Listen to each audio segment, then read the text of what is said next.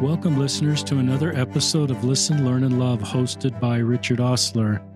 We're going to learn about BYU Public Radio today, something I don't know a lot about, except BYU Public Radio is doing really good stuff. We have one of the podcast hosts and one of the people that's been involved in BYU Radio for quite a while, Julie Rose, on the podcast. Welcome to the podcast, Julie.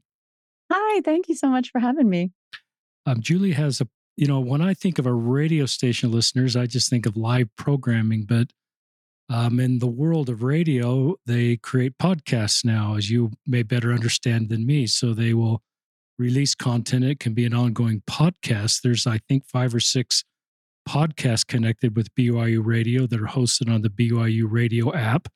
And we're going to talk about one called Top of Mind. That's been a show at BYU since 2015, but now is a podcast since February of 2022. Terrific podcast talking about important subjects in our faith community. And I think they have the right person in Julie Rose running that show. Julie grew up in Provo. She has been drawn to this space ever since her academic training in PR.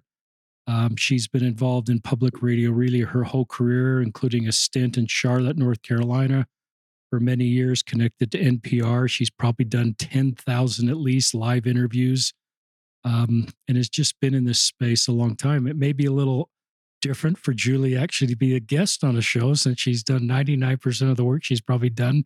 She's talking to people, but we're so glad to have you on the podcast, Julie.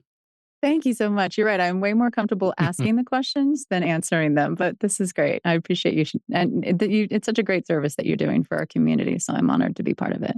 And I think what we'll do is introduce Top of Mind, because it has a real goal. It's not in our community. That's a serious goal. It's not, and it's the kind of goals that I'm interested in, because I'm looking to ways to create Zion by talking about tender subjects and helping us do better as a faith. And Julie Rose is doing that with this episode. Julie also has a wonderful, unique personal story, and I'm going to prod her along towards the end of the podcast to share some of that with you, because I think that'll be helpful for you. But Julie, we'll turn it over to you. And if you want to introduce more about you before you get into Top of Mind, that would be wonderful for our listeners too. Okay. Well, I think, as you mentioned, Richard, I've been in radio reporting, radio journalism for 20 years. And reporting for public radio stations. And like you said, contributing to the NPR network shows like Morning Edition and All Things Considered, and just loved that work. And then for the last 9 years, doing Top of Mind here at BYU Radio, which began, as you mentioned, as a daily live radio show. Every single day for 2 hours on the radio, I was doing mostly every single live, day, no net interviews with people about every topic you can imagine, like big, important issues and fascinating new science research and education research and cultural research and, all the things, right? I like to say that my superpower is curiosity. I am endlessly curious about everything. I can get my curiosity antenna going about everything. And I love giving people that same experience of coming into a topic. And I would hear this all the time from people. I never would have thought that I'd be interested in 3D printing in academia, right? And I'm like, well, neither did I. But then it turns out X, Y, Z, and somebody would be like, and then that interview you did, and I was fascinated, and I had no idea.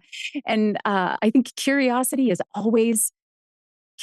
actually, I really believe is one of the most important keys to overcoming a lot of what ails us in our society right now, in terms of the polarization and the division and the apathy and the fear of engaging on important issues. And I'll expand on that in a second. But anyway, it's my natural sort of inclination. In fact, my family members, close friends, even I'll admit that I've been on many a date where I realize that my date is feeling like they are being interrogated because I cannot turn off the curiosity.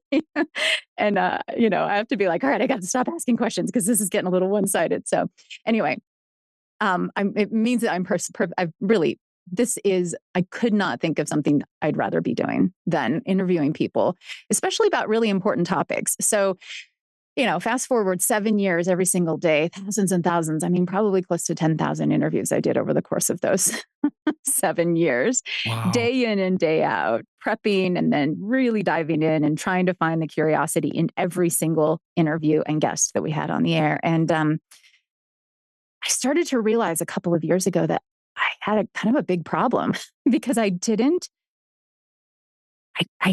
want to engage with the news. Like I for so long had been the kind of person who constantly always had the news on. I was never listening to music. I was always reading the news, listening to it. It was the backdrop to my life. It was obviously important to my job, and yet I was having a harder and harder time mustering the will to engage with the news because of how it made me feel. I was feeling, it made me feel anxious, made me feel depressed, made me feel like there's just no hope. We're just so divided and the problems are too big. And there's all this stuff that nobody's, and it felt like so much of the time that even the conversations that we were having, that I was having on the radio, it was like, we're probing into this big problem. And then you'd get to the solutions piece of it. Like, what do we do about this? And a lot of times it's like, I don't know, I guess we got to fix it, right? But how? And how are we going to find it felt to me like so much of the time the news was just focused on how things were terrible. And I didn't have the will. And what am I going to do as a radio journalist who doesn't want to pay attention to the news?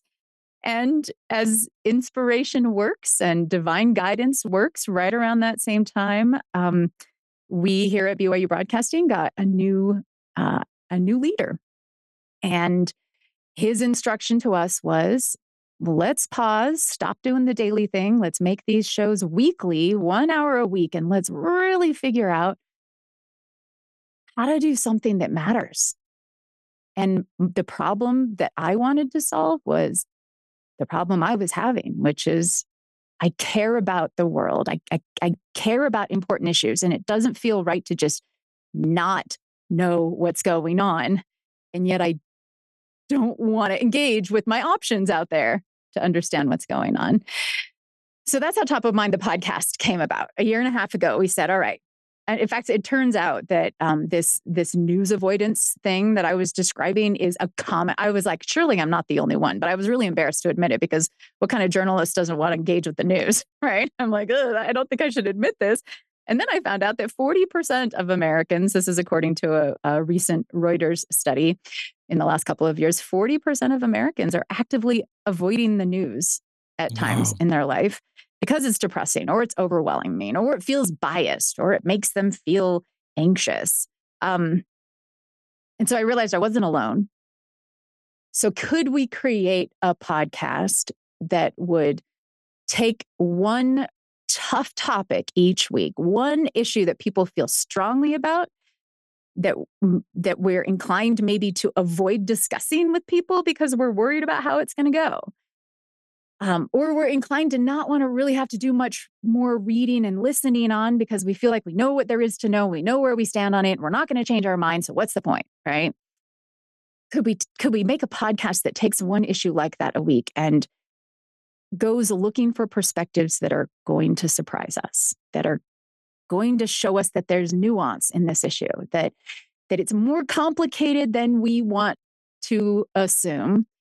And then to say, okay, to find in the nuance more clarity about our own views, because for the first time you're thinking about something from a slightly different perspective, to find those moments of curiosity that make you think, oh, hang on, I want to know more about that. I don't agree, but I'm curious about that. How could you think that, right? And ultimately to feel more empathy for perspectives we haven't considered before.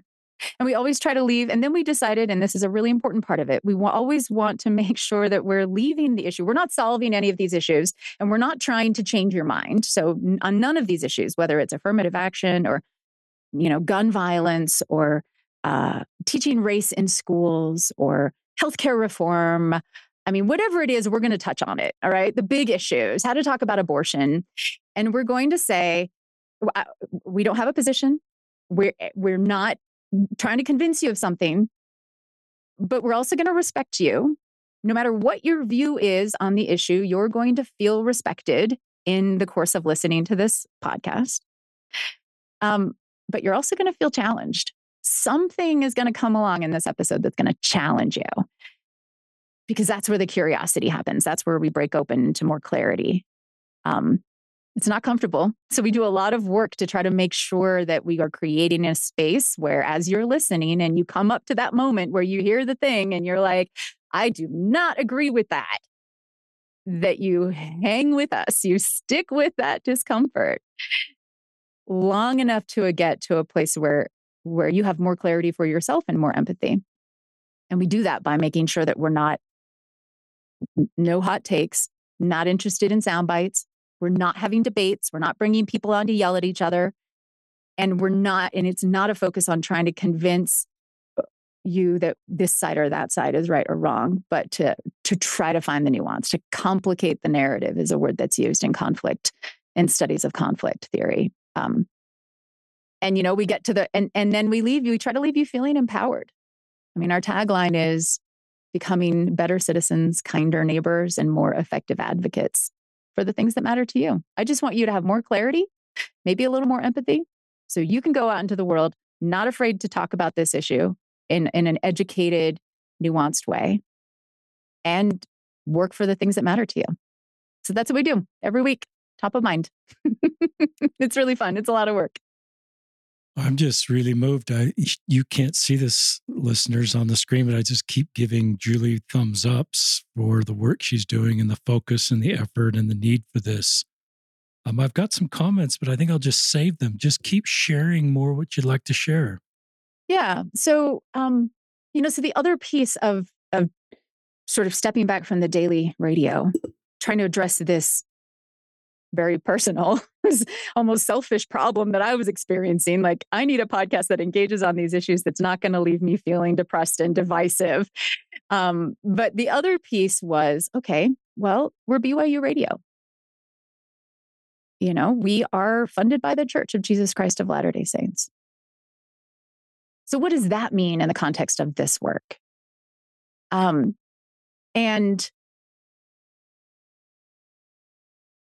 I almost jumped out of my seat and shouted. I mean, it took everything I had to not do this when a few months ago, over the pulpit in sacrament meeting, the letter from the First Presidency, a letter that we've come to expect. If you're a regular attender of the church, in these sacrament meetings, a letter is read from the First Presidency. And in Utah, at least, it's very common that it'll come typically around primary season. And it says, we encourage you to get involved in, local elections and attend your precinct meetings, because that's an important part of being a good citizen and a good saint. And the church is not going to take political stances on political issues. And then it goes on to say usually, but sometimes when it's an issue that affects our doctrine or our, core beliefs, we might, voice an opinion. But we're not going to campaign, and we're not going to use church resources to campaign, right? Like I remember when that felt kind of new and novel when that started happening years ago, but now it's like the thing. I'll usually just tune it out. I'm like, oh, okay, well, here's the letter again. And I'm sitting there. I usually knit in sacrament meeting to kind of keep my focus. So I'm knitting and I'm like, oh, here's the letter. All right. I could basically give you this word for word. And I will be honest that letter, like, that was part of why I felt like, even just we were being told, like, we should be engaged in our communities. That was an underlying theme of what Top of Mind is about. And so I've always felt that, we're not specifically engaging issues from an LDS lens, and we're not specifically for members of the church. We're heard on satellite radio, and we're available globally. And a lot of our listeners are not in Utah. But building a body of saints that is engaged in their communities, that has empathy, that communicates in a civil way, and is, using their influence for good in their communities, requires the kind of thing that Top of Mind is providing, which is an opportunity to engage deeply on important issues in a civil, thoughtful, nuanced way. So I've always felt that we were a tool for members of the church, an important tool. And then this letter read most recently in 2023. It was read over the pulpit in June in my congregation. It I just, if it's okay, Richard, I want to read just a portion of this, signed by the First Presidency. We urge Latter-day Saints to be active citizens by registering, exercising their right to vote, and engaging in civic affairs, always demonstrating Christ-like love and civility in political discourse. We urge you to spend the time needed to become informed about the issues and candidates you will be considering. Some principles compatible with the gospel may be found in various political parties, and members should seek candidates who best embody those principles. Members should also study candidates carefully and vote for those who have demonstrated integrity, compassion, and service to others, regardless of party affiliation. Merely voting a straight ticket. Now, this was the part that my ears really that I was like, hang on a second. My needle stopped on my knitting in my lap, and I looked up, wait a second. Merely voting a straight ticket or voting based on tradition without careful study of candidates and their positions on important issues is a threat to democracy and inconsistent with revealed standards. Information on candidates is available through the internet, debates, and other sources. Signed by the First Presidency of the Church of Jesus Christ of Latter-day Saints. And that was a moment where I thought, oh, top of mind is the tool. That's why we exist. It's not enough to do what so many of us, myself included, have been prone to do at times, which is to look for a shortcut to figure out how we should think or feel or vote on a specific issue, to look to whichever party, has traditionally aligned with what we think is the righteous way, right? It's not enough to vote straight ticket, to just sort of make those assumptions. We have to engage deeply with individual candidates, with important issues, it says, and not just rely on tradition. And I also, but then you're thinking, okay, but how? What? It's so exhausting to try to, how should I feel about this particular divisive issue? Well, I can go watch one TV station and it's going to tell me that this is the right way to view it. And then I can go watch this other cable channel and it's going to tell me those other people are idiots and this is the right way to view it. And, and then I can read the newspaper and it's going to quote people telling me this thing, but also this thing. And how it just feels like everybody wants to convince me that the other side is wrong. And how can I get past those hot takes into something that's more nuanced and start to see the humanity in other people with perspectives that are different from mine. And so top of mind is a place to start. That was one of the things I thought was like, oh, I really would love for members of the church to know that this is a place that they can start on some of these issues. Pick a topic and know that you're going to be respected as you listen. You're not going to be belittled for whatever your perspective is, but you also will hear something that will challenge you, because that's how we get to clarity. That's how we get to understanding. Wow. I'm not sure I've read the First Presidency statement word for word like you just read it. I'm aware of it, supportive of it, but it's something that's really unique and different. And I love your point that it's hard to go to cable television and find a source that's doing what Top of Mind is doing. That's one of the reasons. And I'll just share some comments. And I love, I had a YSA assignment, as my regular listeners know, and some of the YSAs felt a lot of anxiety and stress, and we got to go a little deeper on that. They were consuming tons of cable television. It was filling them with fear of the future and fear of the other side. And I just felt, and I tweet about this quite a lot, sometimes it's best not to watch cable television, as you would know, Julie, because some of that content is not sort of just fact-based, the difference between our platforms, but it's fear-based narrative on how bad the other side is. And that drives ratings and drives votes. But to me, it's inconsistent with the gospel of Jesus Christ. And some of these blanket statements, they are coming after you, is sort of this, I pause now, and who are they? And what exactly are they coming after? And so when you try to break a fear-based statement like that down, because it creates fear, it just gets back into let's talk about facts. I love your superpower is curiosity. And I love you link that it's key to overcoming our divide. And it's a spiritual gift that some of us have and some of us don't. My 90-year-old mother, Barbara Osler, is curious. She has this spiritual gift, and it hasn't gone away with age. And she continues to be curious about things she doesn't understand or things about how other people feel. She's a really thoughtful person. We were talking about cable television, and I was sharing with her that it's really hard for me to watch cable television. So I watch baseball. I watch a lot of baseball because it's just peaceful. It's not particularly contentious usually. It's just kind of a slow moving game and I can multitask. And she said, well, I watch Lester Holt for a half an hour. And she's kind of politically right center. And I don't know where Lester Holt is on the pendulum, but I said, well, I'm going to watch Lester Holt because I don't watch anything anymore. I read listeners, so I stay informed. But I found reading content online doesn't fill me with the anxiety and stress. And listening to a podcast, obviously, in a show like Top of Mind. So it's just been a nice 30 minutes. He challenges me sometimes, being left center on some of my beliefs, and I think that's good for me. I love his closing line for those of you that listen: take care of yourselves and each other. So those are just some of the things. And if I could Please interject, jump in. Richard, because the idea that you were willing to make the effort to do something that, I'll watch Lester Holt for a half an hour and see how that feels, how I can it.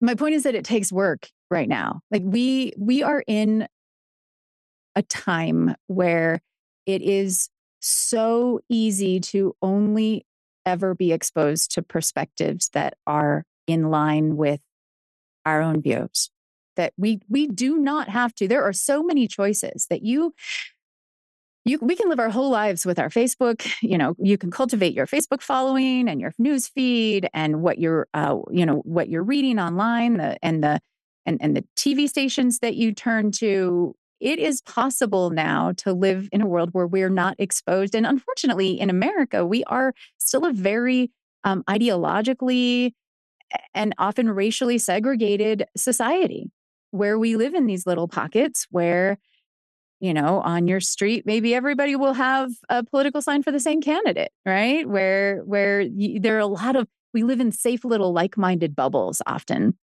And I feel like we've gotten out of practice being able to sit in the presence of a perspective we disagree with and not have our fight or flight kick in, where we immediately feel threatened. I mean, think about this, it happens to me, even though I'm like constantly thinking about this stuff. I'll be listening to a podcast or reading an article, and I get to a line that I really disagree with, or a perspective that I really cannot, that kind of makes me uncomfortable. And my gut reaction is to turn it off or surf away to a different page. Or I'm going to stop reading this, right? Like that's my gut reaction. And it's a natural reaction to want to back away from stuff. And then but why does it make us feel threatened? Why? I've thought a lot about this. Like, why does my fight or flight kick in when I'm confronted with a perspective that I disagree with? For me, it's actually rooted in fear. It's rooted in, I'm a very anxious person generally. When I'm confronted with a perspective that I don't understand, part of it is that it makes, or that I disagree with, I'm afraid to go much further into that because I might find out that it's more complicated than I thought it was. What if I find out that this perspective or the way I've been behaving all this time is actually counterproductive, or that it's been harming people? Or if I find out that, by engaging in the, by believing in my own perspective as the only right perspective, that now I'm realizing that it's more complicated and now there's work I have to do. Right? Like I think I'm afraid to find out I've harmed people. I'm afraid to find out that maybe I'm wrong. I'm afraid to find out that I haven't thought deeply enough and now I got to go do some work. Like there's all kinds of stuff that's easy for me to be afraid of. Which is why one of my favorite scriptures is in 2 Timothy chapter 1, verse 7. For God hath not given us a spirit of fear, but of power and of love and of a sound mind. And I'm always thinking about, okay, so how can I transition this fear into power and love and a sound mind and clarity? What do I need to do? And usually for me, the trick is I have to find a way to fight that gut reaction, to shut it down and go back to my safe corner. And I have to just be willing to sit in the discomfort. We call it stick with it in our Top of Mind podcast. And we have lots of conversations as a conversation series we do as part of the podcast where we talk with people about a time when they encountered a perspective or a situation that really challenged them. And their gut reaction was to shut it down, to get defensive, to go into debate mode, or to run away. And instead, they took a breath and they decided to stick with that discomfort, to stay curious, to stay open, maybe even humble, and see where it might lead. And I've personally found, and I've heard countless stories from people sharing these experiences from their daily life, because this happens all the time in our lives, that more often than not, being willing to sit in the discomfort leads us to a place of, at the very least, you feel empathy for, you've realized that this person who disagrees with you is also a person and that they're not entirely irrational. You don't agree, you haven't changed your mind, they haven't changed their mind, but you've seen the humanity in one another. And so that builds empathy. So you have empathy. It's harder to see people who disagree with you as the other once you've seen them as a person. And often it also leads to clarity. Some of my favorite stories, and I'm happy to tell some of those if you want, but some of my favorite stories of this sticking with it have the person who decides to sit and listen and really engage with this difficult perspective they disagree with, at the end of it, they have not changed their mind at all. In fact, they are more clear and more sure of their own perspective. But the act of having sat with that, held that cognitive dissonance and sort of been okay in the presence of a perspective they disagree with has allowed them to see more clearly and more clearly communicate their own perspective. So they become a better advocate for the things that they care about. They end up with more clarity. They're better at advocating for what matters to them. Often they've also deepened a relationship in the process and gained more empathy. And it turns out to be a win-win all around. But it's hard. It takes work. It takes practice, and I think we're just out of practice as society. Top of Mind is a chance, we like to say, once a week for people to practice doing this in the safety of your earpods, right? Your AirPods, where you practice kind of just holding the discomfort. And I'm right there with you. And you know that, like, you knew this was coming. You heard this thing that you don't agree with, but hang on, we're going to get to a place of empathy and clarity. And then take that and go practice it in your daily life. It's really been a game changer for me personally.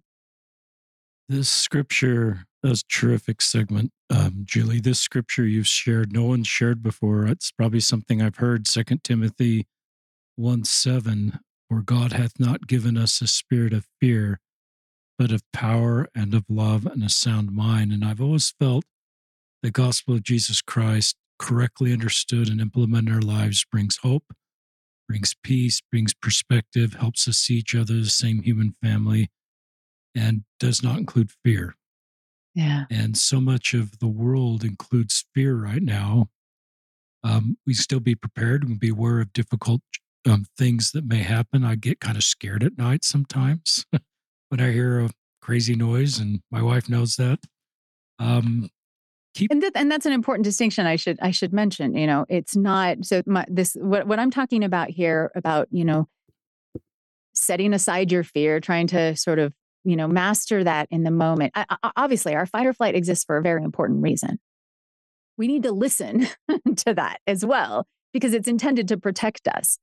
But to be fully aware of when it's kicking in I mean, if you feel afraid and you're in a dark alley and you hear noises behind you, like I'm not telling you to hang out and just like see what happens, right? But when your fight or flight, that threat sensation kicks in because you're exposed, because someone is saying something that you disagree with,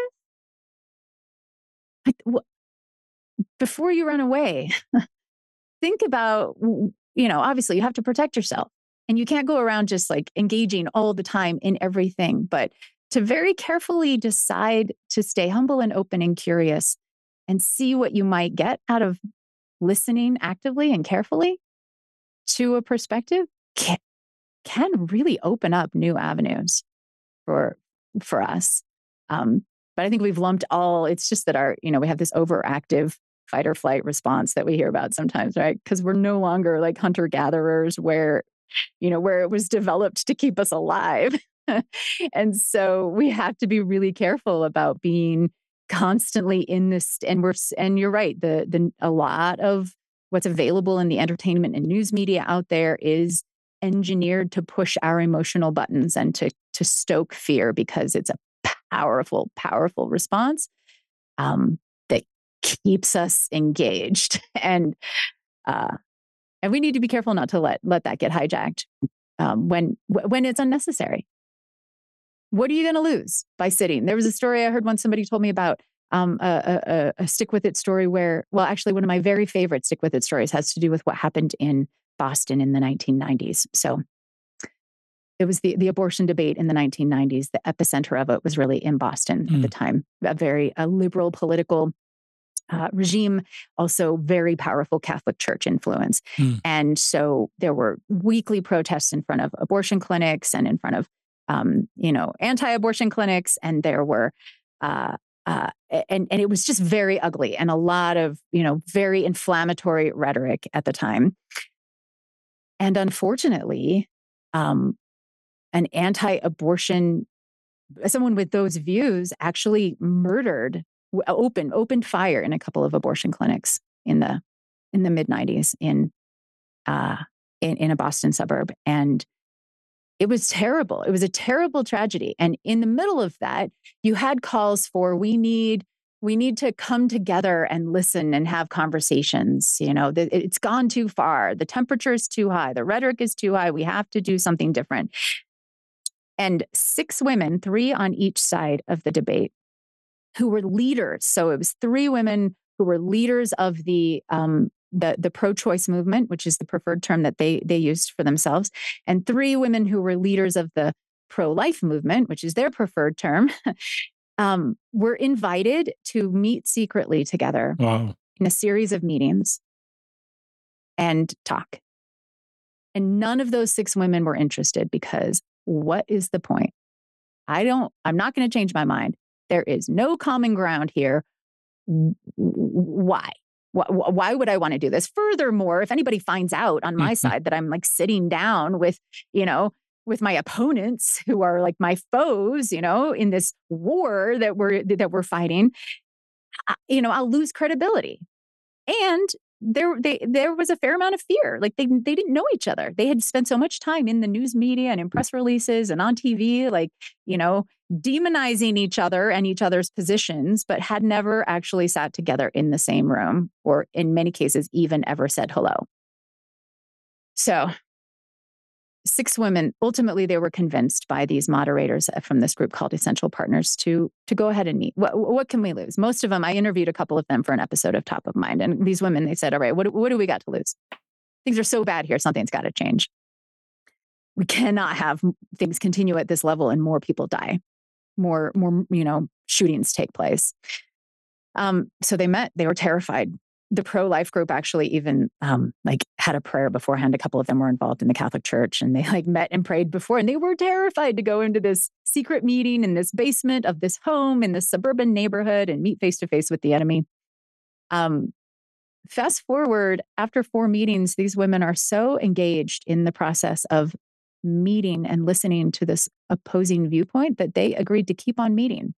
And they kept meeting for 6 years in secret.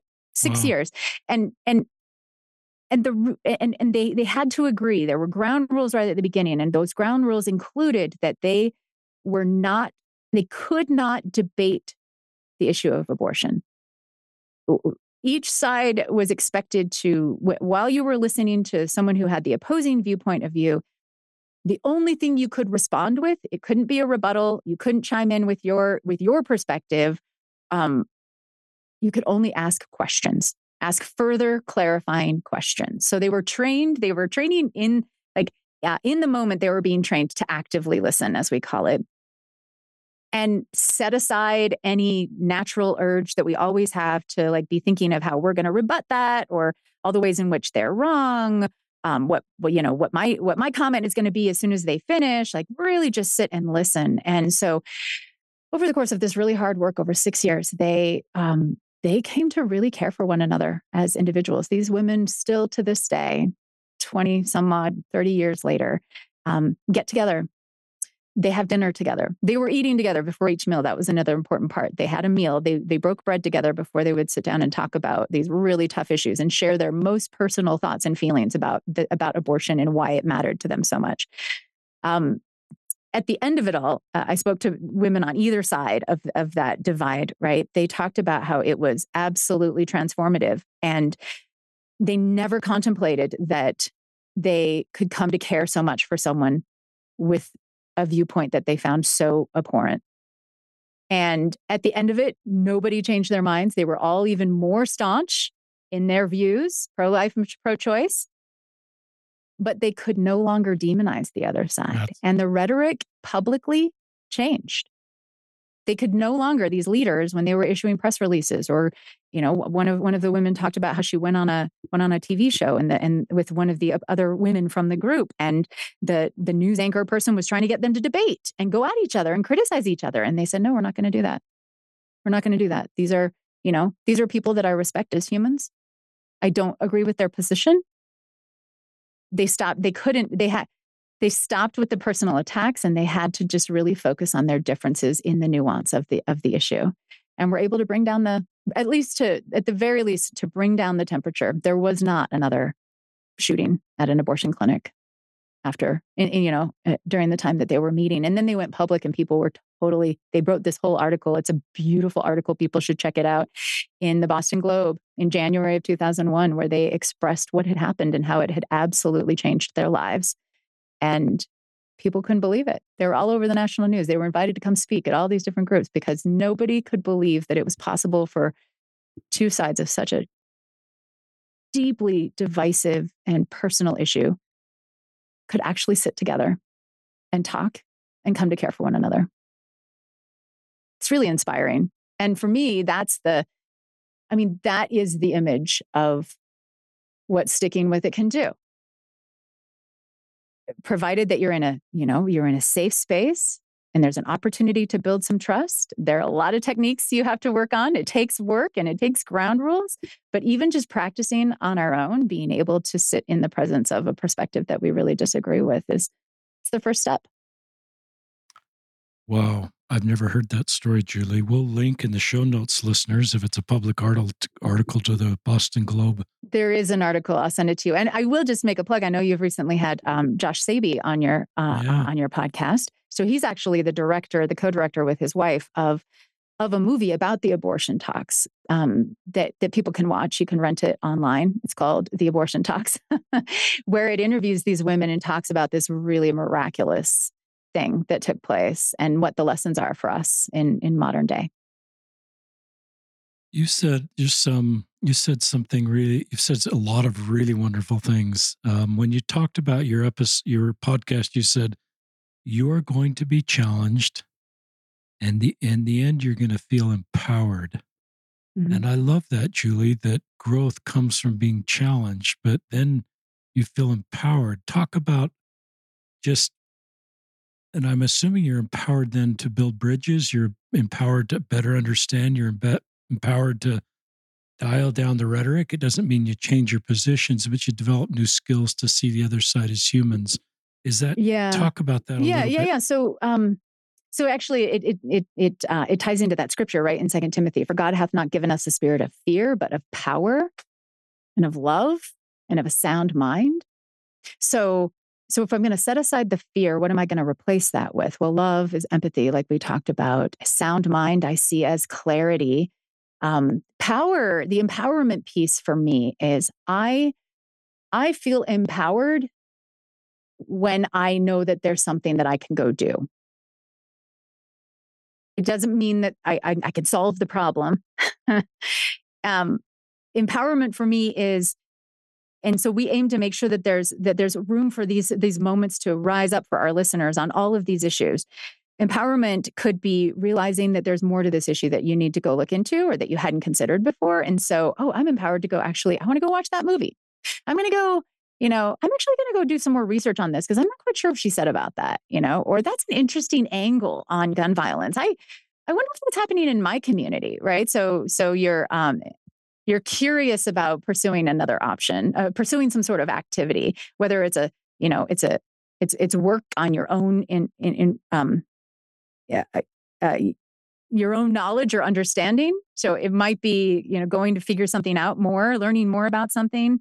I do think you can also feel empowered frequently when I cover these issues. I'm even more hungry. So we'll do an episode. And now I'm even more hungry to go and learn more about, hear more perspectives. Like you can only hear so many perspectives in a 1-hour podcast. And so if you're empowered now to go have conversations about this or engage with this issue that you previously have been afraid to touch because of, what you might learn or what it might make you feel, you're empowered to actually engage more deeply. That's a win. If you're empowered to, now you have a better idea. Like we did a whole episode on wrongful convictions. And it's like, well, look, I'm not a judge. I'm not an attorney. I'm not on a jury. Like the chances of me standing, in judgment of somebody in the legal system are pretty slim. But it turns out that there are certain perspectives that I can be aware of next time the district attorney comes up for an election. Now I know we did an episode on immigration and on asylum laws and trying to figure out some of the nuance there. And now I have a better understanding about the kinds of questions to ask or perspectives to look for when a candidate tells me what their view is on X, Y, or Z. When I go to a community meeting or when now I know if I'm concerned about pollution in this particular way, was another episode we did, I can here's something that I think I could maybe advocate for, or that I want to go see if that exists in my community, and maybe I could get involved in that effort in my community, right? So for me, empowerment is simply, no longer being afraid of getting involved in that particular issue and having something that I feel like I can go do next that will make me a better citizen or a kinder neighbor or a more effective advocate. As Julie was talking, I thought, this podcast, you're meant to be challenged and then you're empowered as you're sharing with us and teaching with us. And I wrote down to myself, listeners, could Elders Quorum and Relief Society be like this? Mm-hmm. It's just a thought. I think a lot of times people are looking for, I don't know how to word this. Life is complicated. There's a lot of like you said, inflammatory rhetoric. There's a lot of diversity. So I think a lot of Latter-day Saints are coming to Release Thy Elders Quorum Sacrament meeting and want to feel a like-minded people talking about issues in the same way. And sometimes they bring their talking points from cable news to church. And I hear those sometimes when we talk about LGBTQ issues, that they're sometimes, this is 2 points, I guess, they're getting their talking points about LGBTQ people not from the church's website, which is not inflammatory and full of rhetoric. It's full of understanding, compassion, and empathy. And so sometimes I kind of see cable news from both sides making it a church. But that's kind of a tangent. But it's kind of a rhetorical question, listeners. I think church can't just be an extension of our political party. To the statement you read, I think it's a higher, holier law, where Zion is not sameness in political affiliation or just what our leaders just taught in that statement you read, but it's unity. As I've shared with listeners, my wife and I, we were dating 30 years ago at BYU, found out we were in different political parties way back then. And we are still in different political parties 30 years later. We're kind of just left center and right center, so it's not way dramatic. And we haven't tried to convert each other. In fact, we've looked at it as a good thing. We've kept the conversation civil. We respect each other. Our kids are aging up, and we're not trying to keep score on who's sort of ending up where dad is or mom is. And we've tried to role model that difference in a good way. We're completely unified in the gospel of Jesus Christ, but there's differences there. And that's kind of, and I've wondered if Elders Quorum Relief Society could be a little more challenging. And I don't know if you've got any thoughts on that. I have a small theory on that. No, I appreciate what you're saying. So people may remember that President Russell M. Nelson, president of the church, I think it was actually earlier this year, gave a conference talk, a general conference talk on peacemakers, on peacemaking, and on how important civil dialogue and how important, and how dangerous contention is. He used this word contention a lot. And something that's been really interesting for me to learn is the difference between conflict and contention. Conflict, one way to think of it is that conflict comes from a difference in desires or a difference in opinions. And we need conflict. Without conflict, we can't have collaboration. We can't have compromise. If we're never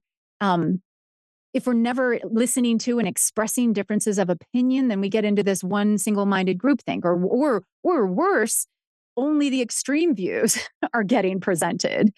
And so we need to be able to express our differences and explore them. That's important for progress, both individually and as a society. Now, contention is when we're dealing with our differences out of anger or frustration. It's when we cross over into seeing one another as lesser than. It's when we enter the situation intent on proving the other person wrong.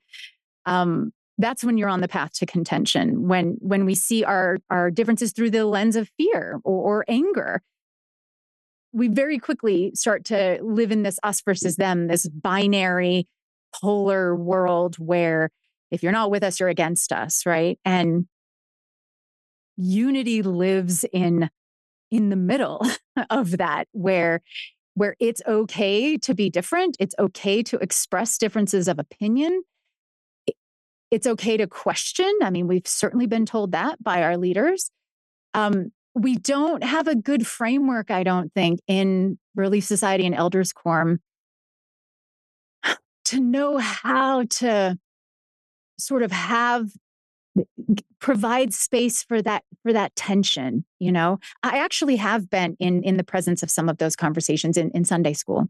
It takes a very skilled, confident moderator, teacher, and it only can happen when there is a lot of love and trust in the room, because we have to trust one another with our perspectives and know that everybody is going to be okay sitting with the cognitive dissonance of people who are in the same faith but see things a little differently on a particular issue, and be open to the possibility that what they think may feel hurtful to someone else, and to be willing to interrogate that and not feel like we have to change our minds, or that we have to, demean or belittle. I think there's just a level of trust with the process that, I don't know that it's realistic to hope for in a Relief Society or an Elders Quorum setting.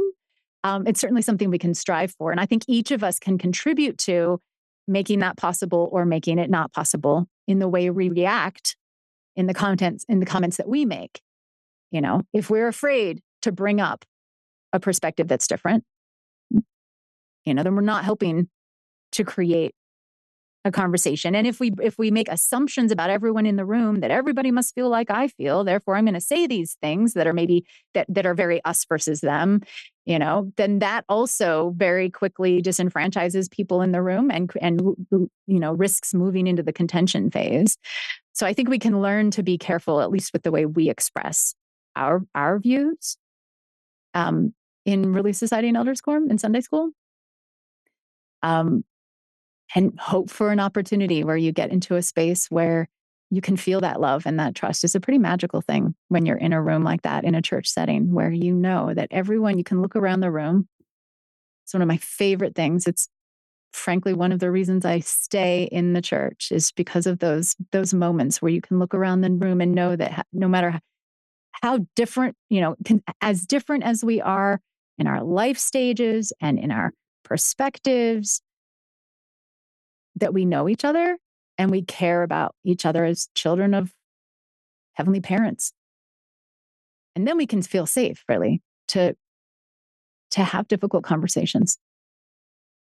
That was a terrific segment of just how you do this in Relief Society and Elders Quorum. And I thought of a teacher, I thought of Relief Society presidency and Elders Quorum presidency. Thoughts came to my mind of an Elders Quorum president, Relief Society president, or a presidency getting up and just saying, this is the culture we want in our class, our quorum, our, what's a Relief Society called? Group? Relief Society. Class, we call it quorum meeting, so a class meeting, and just saying, this is the culture we want to develop. We want a safe place. We want people that have questions. This is how we should respond. We should ask further questions, like you suggested earlier, versus state our point of view. I think there's a lot of faithful Latter-day Saints listeners. I was just reading a book actually want to open up. Yeah. And trying to figure out, like, what are the ground rules? All of these kinds of conversations require some ground rules. And I'm just reading this book that talks about how to do this. It's called High Conflict. It's by Amanda Ripley. I really recommend it. But there's a moderator in there who brought a group of very diverse voices together to try to have some of these conversations. And they had 3 ground rules that I think would be awesome for any class discussion setting in the church and out.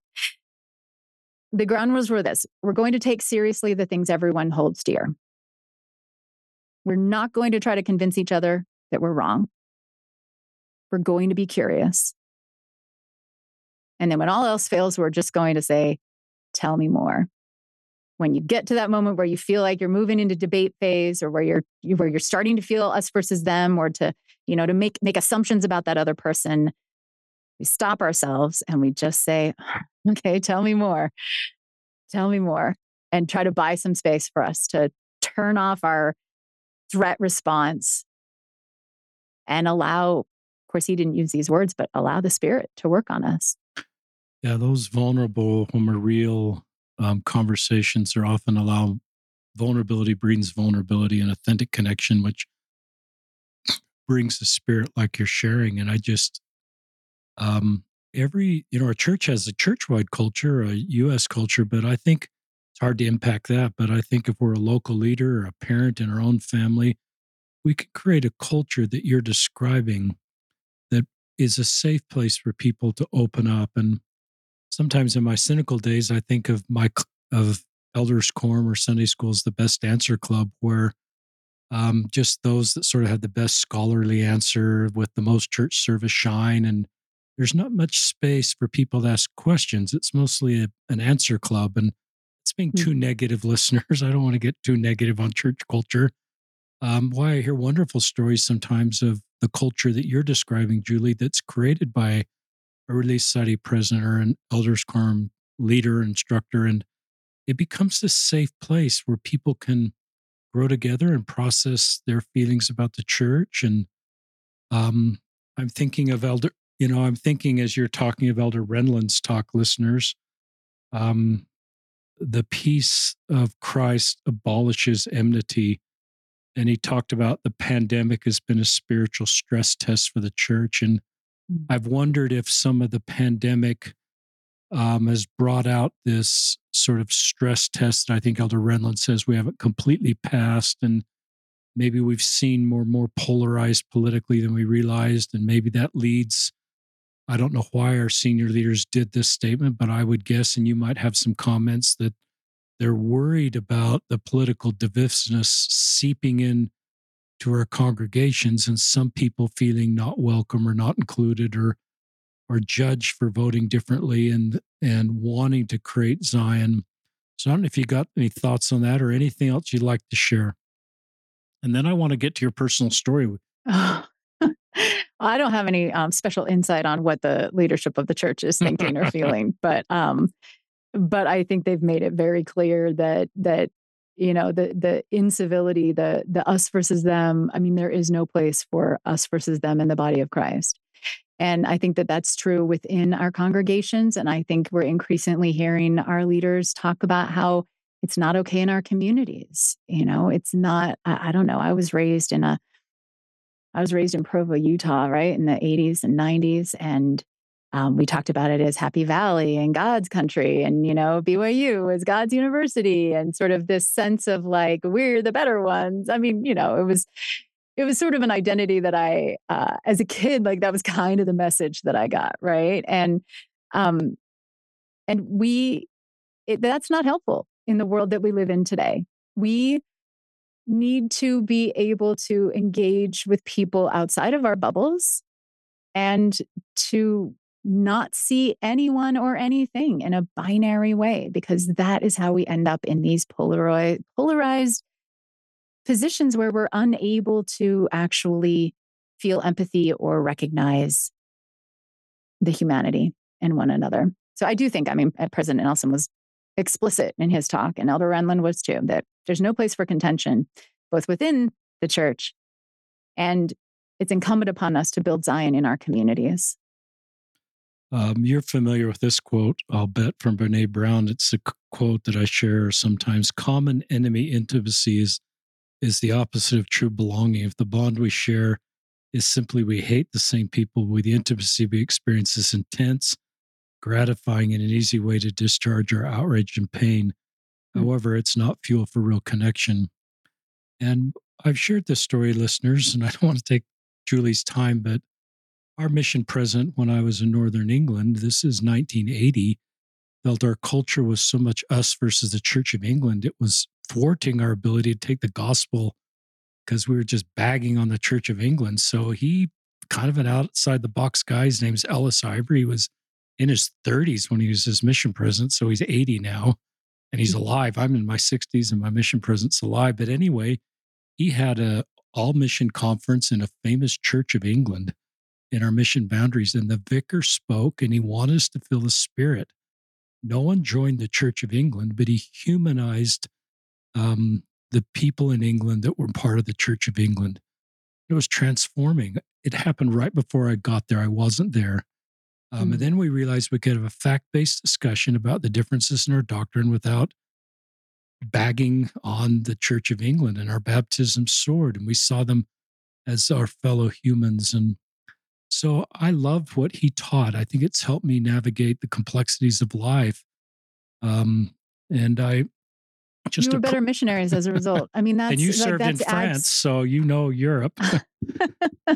Right. Yeah, I did serve in France. But I love that you, rather than feel threatened or feel like you had to bag on the Church of England in order to, sort of maintain your superiority or whatever, right? Like you became better at having the kinds of authentic conversations with people who were open to a conversion. Yeah. I mean, that is the reason why, that is the magic that can happen when we are willing to be open and humble and curious about something we disagree with.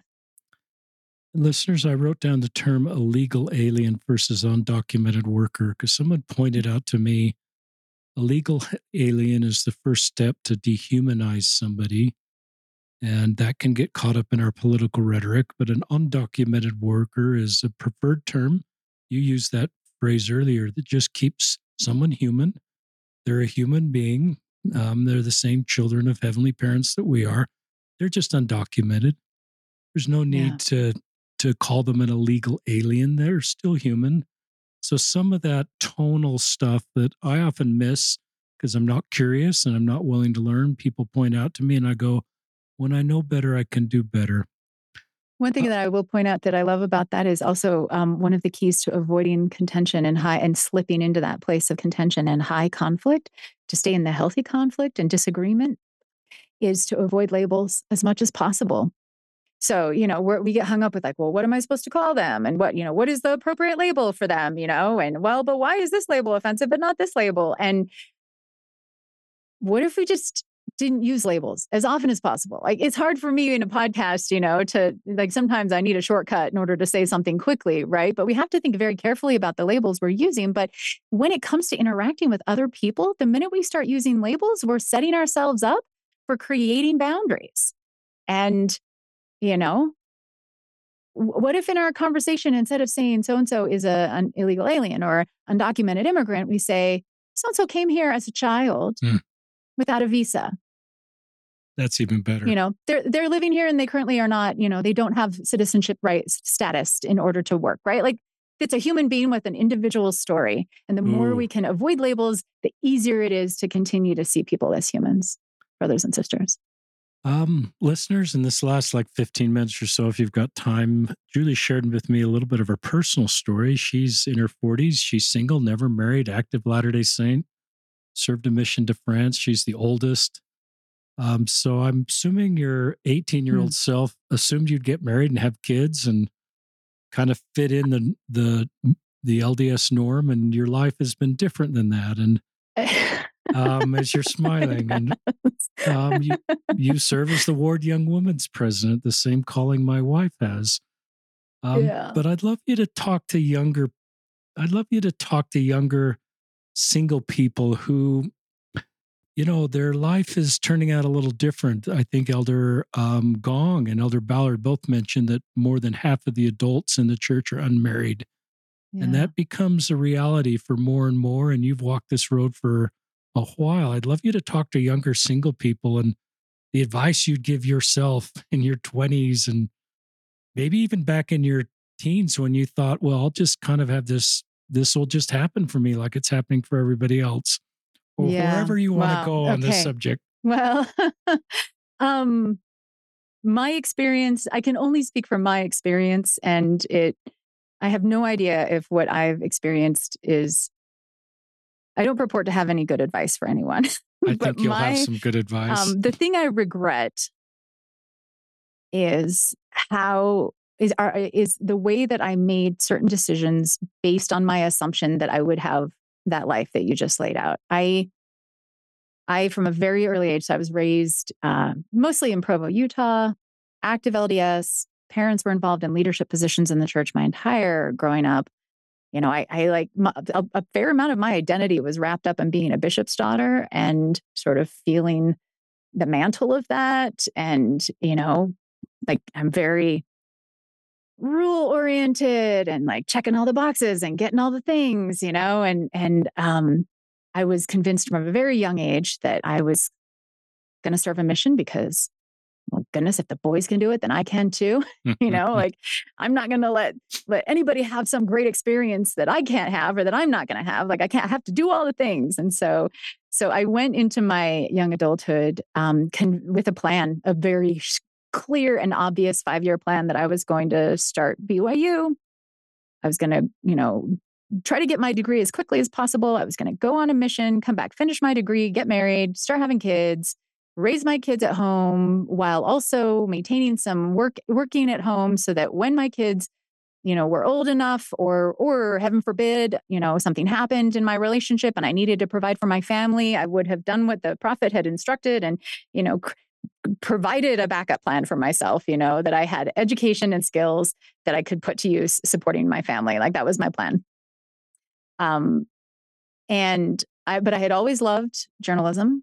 I was writing the school newspaper when I was in 6th grade on a little typewriter in the back room of my 6th grade class with whiteout, cool. And that's so cool. Was the editor of the school newspaper in high school. So when I got to BYU, I was like, well, I think I should do journalism, but I didn't want to do TV. And I definitely did. I was worried about print journalism because I just felt like that would be really aggressive and a lot of deadlines. And I'm clinically anxious.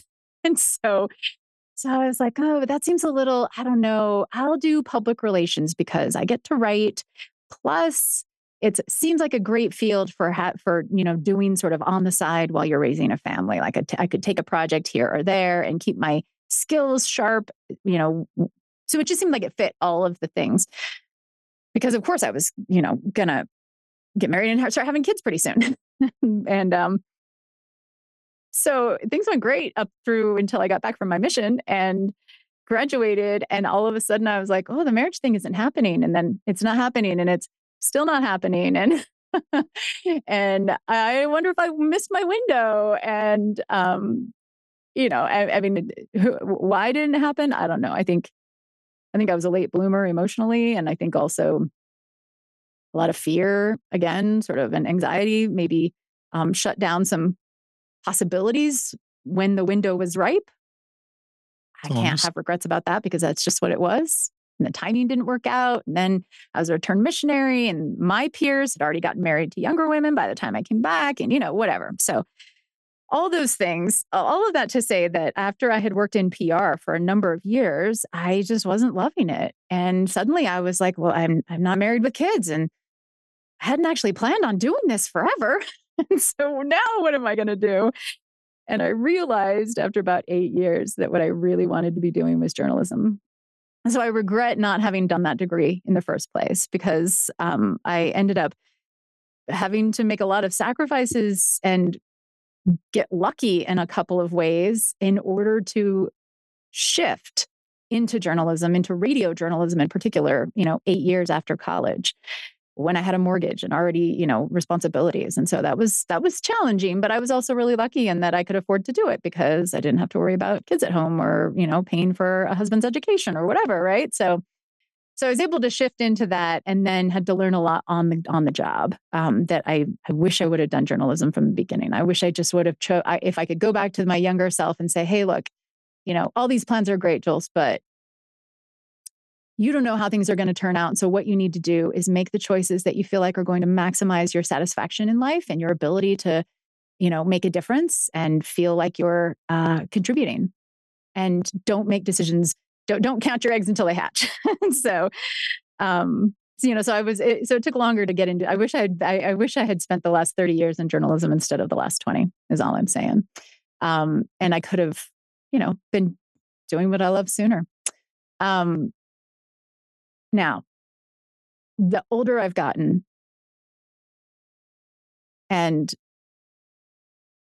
I had another experience like that where I was making decisions about where I was going to move, where I was going to go based on where the best singles wards would be to maximize my opportunity to find a husband.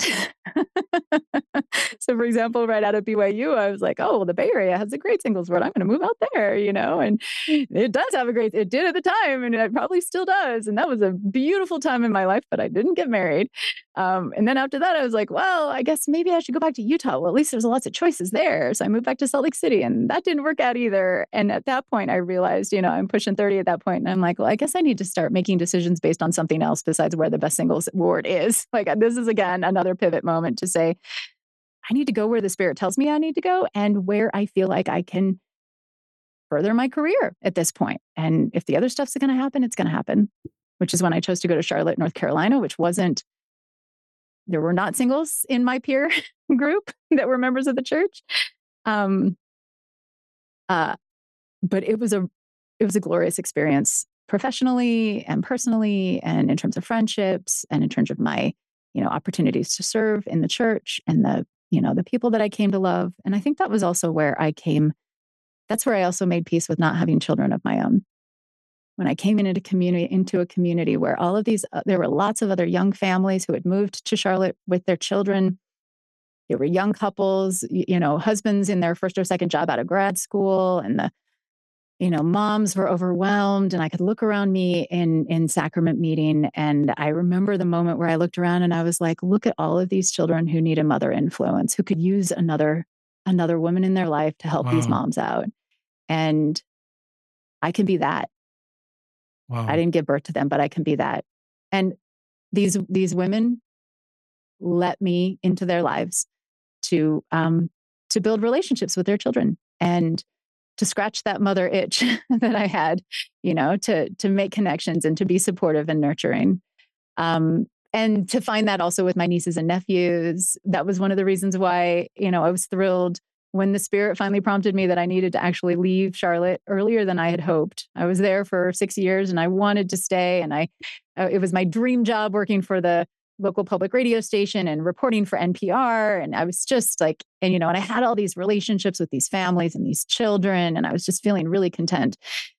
Except that I was a long way from home. A lot of my siblings were still back in Utah, and it took longer to get home than I want. It was like a whole day of travel and making connections and stuff. So it was harder I didn't get home as often as I'd wanted.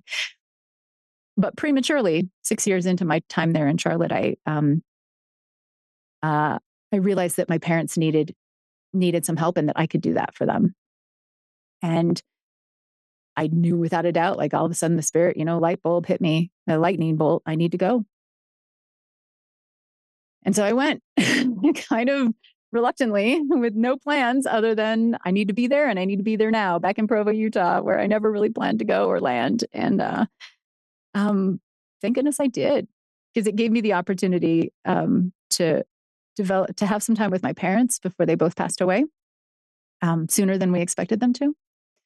And to build to build relationships with my nieces and nephews, and embed myself in my family, and find a way to connect with my siblings, recognizing that I, as a single person in that orbit, and sort of feel loved and embraced, and so that was really great. And the thing I would say, I guess, to single, I know it's different for a lot of people, but I think when I feel a lot of pain for single people who feel like they can't fit in their congregation because they don't have children to sit next to, or they don't have a spouse, because they don't look like the typical, I guess, family. And so much of our faith is based on family, on the family unit. I don't know why or how, but I have never felt like I'm not wanted. And I have never, I'm not one to really to dwell on the ways in which I'm different from other people. I tend to spend a little more time looking for the ways in which we're alike. So, every new ward that I come into, the one thing I do recognize is that when you're a single person, it's easy to slip away. And I've had moments of that in my life where nobody's going to notice if I'm not in church today. And there's like nobody encouraging me to go, or like to get engaged with whatever calling, or I can shirk this, And I learned pretty early on that in order for me to stay engaged, which was what I wanted to do, stay engaged, by that I mean in the church, not engaged in a romance, I needed to make sure that people were holding me accountable. So that is the one thing that I do in no matter if I want to or not. I know that I'm going to feel inclined to want to slack off and disappear, because, who doesn't want to break every once in a while? So every new ward I move into, and I've lived in probably a dozen different wards at this point in my life, I show up. They don't know what to make of me. They're wondering, where's your family? Where's your spouse? And I'm like, nope, none of that. But here's the thing, Bishop. I have learned that I need you to hold me accountable. I'm here to help. I want to work. And I need to know that you're looking for me in the crowd on Sundays, and that you expect me to be here, so that I will feel accountable and come. I need somebody to hold me accountable. And that's worked for me so far. So cool. How did you feel when you were called as Young Women's President? Well, I tried to convince them that it wasn't a good idea. I didn't want to do that. And, I mean, I know you've had people come on and talk about imposter syndrome. I don't know. The bishopric felt very sure that I was the person that they needed, and that the young women needed at that moment. I had long since gotten past the idea that only married women can hold, leadership positions in the church, because that's clearly, Sherry Dew changed all of that for a lot of us single ladies. And so, we're like, marital status is no longer something, like, I knew that didn't matter. Right. My question was like, am I the right influence for these young women? Like, do I want them to, I mean, yes, I want them to know that they can find, I want them to know the things I wish I had known as a young woman, that, that life's not necessarily going to turn out the way you think it is, and that that's okay. And that you can find ways to, be content and feel needed and nurture and uplift and be nurtured and uplifted, regardless of your marital status. So I want them to feel that, but I'll be honest, a part of me does worry sometimes. Like, what if they see me being so happy and content and they decide that they should just have that instead? Like, I don't want to discourage all those other things. Right. So, I don't know. I don't know, but it's been lovely. Like, we have absolutely, I mean, I have wonderful counselors who have very different life experiences, who are able to bring that different balance. And the young women in our congregation are able to see a variety of life experiences in their leaders. And so it was really important to me to call people, a woman who has had 9 kids and has been married for generations, and another, okay, maybe just one generation. She's married for a long time and had a lot of kids. And another, another woman who's a younger mother with still having kids and raising small children. And so that the young women can see all of that, because I think we don't have to be afraid. The one thing I do know that at this point, at this stage in our, in the church's development, we're not afraid of diversity. We don't have to be afraid of diversity. And, some young woman is going to take a lesson and she's going to learn from that. But I'm not there to tell them how their lives should turn out. Only just that if they stay close to the Savior and believe with all their heart and soul that they are beloved daughters of heavenly parents, I'll feel like I've done my job. I'm so moved by your personal story, Julie. We could do a whole hour more just on your personal story. I love you talking to your younger self. I recognize men growing up, career and being single, they can kind of do those concurrent, and it doesn't really change their career. For women, it's more complicated. And I love you kind of talking to your older self. You wish you'd followed your career dreams earlier. Yeah. I remember my cousin Heather, when she was unmarried in her 20s, her grandmother said, well, if you weren't pursuing all these professional things, you'd be married. And I was uncomfortable with that. And Heather was really uncomfortable with that. And I think our culture needs to not create a feeling that if, there's incredibly bright men and women in our church, they're doing wonderful things professionally. And we don't want to create a culture for women that's not acceptable or that's muting their chance to find a partner. I don't know of doctrine that teaches that. So I love your advice to younger people. And I think of our own singles ward. My wife and I served. We tried, because we were in our late 20s when we got married, we tried to create a culture that the goal of the ward was nothing about getting the YSAs married. We didn't have a scorecard. We didn't talk about it. God bless you. Thank you. Thank you for that. It's probably my wife, but we just wanted to teach you're complete now. Doesn't mean you are outside of personal growth, that your worth is set. It's not earned. That doesn't take personal growth. And your self-worth needs to be tied in your relationship with your heavenly parents and the Savior. Something you can control versus things that may be outside of your control, like your marital status. And so you understand that, obviously. That's part of a chapter of a new book that'll be out in September. It's called Building the Good Ship Zion, and it's Better Support for Single Latter-day Saints is chapter 6. Just lots of stories like yours. But I love also that you said, because I'm single, you recognize I need to be accountable. And it's a great insight in your personality, Julie, that you just said, I'm going to proactively tell the bishop I need to be accountable. That's great advice for single Latter-day Saints that could slip through the cracks or could have their records still 2 wards ago.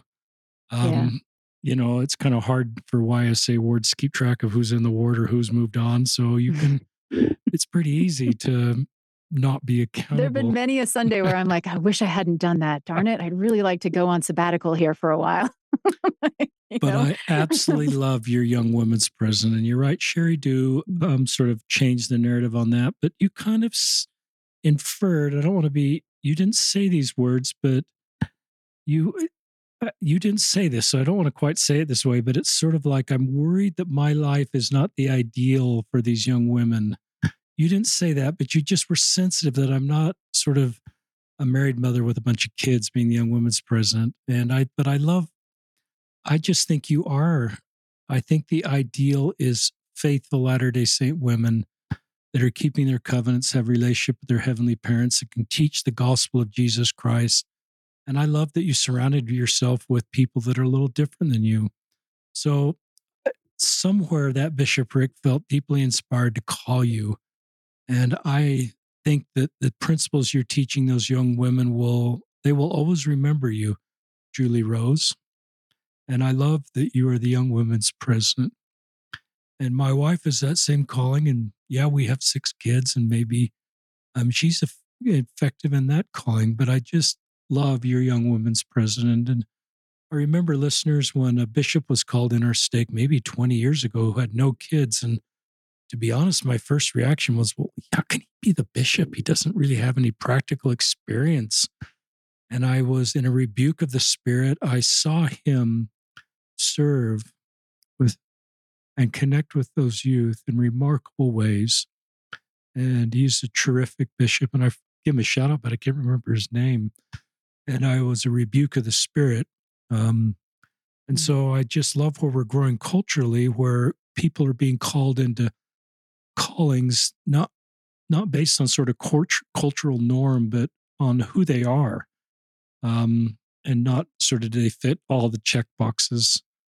That's sort of part of how I got out of whoever I was going to marry in life, listeners. I had all these check boxes, and I eventually threw out the list because the check boxes was keeping me from marrying the woman I was supposed to marry. And I went to a principles-based approach versus a checkbox-based approach. And I just thought that was more thoughtful. It took me a long time to get there. Anyway, that's a little bit of my narrative on your wonderful insights. But I want to keep you talking, Julie, if you've got more things to share about your personal story or about the podcast or just anything in the last segment that's important to you.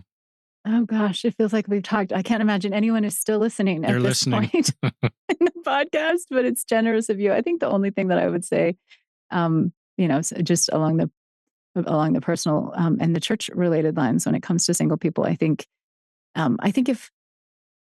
my advice for other members of the church who are interacting with single members of the church like myself is I think we would all be better off if we could let go, if we could be principles based, if we could let go of any sort of expectation about like what ideal is and what people may or may not be wanting in their lives. And it's just not interesting to me to have someone come up to me and say, I just can't understand why you're single. You're just so beautiful and so smart. And so I'm like, I don't know. And I don't like, I'd rather talk about like things that we have in common, or, what you thought about the Relief Society lesson, or how are you canning your apricots this year? Like, I don't like, I think, I think it's very easy to sort of have in our minds this, certain thing that everyone should be aspiring to. And I think it's easy to feel like for other people when they interact with a single person to feel like that's the center of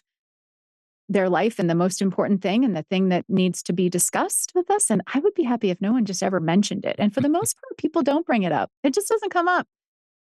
I don't think about it on a regular. I'm living the life that I'm living, and I'm way more interested in how I can help and how and sort of what the community needs and how we can grow closer and how I can get to know other people. But I just don't see it as like a really. It's funny when I think about what are my identities that matter to me. I feel way more connected to being a person with really curly hair than I do to being a single person, And I think we need to make sure that we provide flexibility for people to have the identities that they want to have, the things that matter to them most, and not assume that singleness is the most important thing in their lives that needs to be addressed or discussed at every turn and considered anytime a calling is extended or whatever, right? It's just a different stage of life that I think we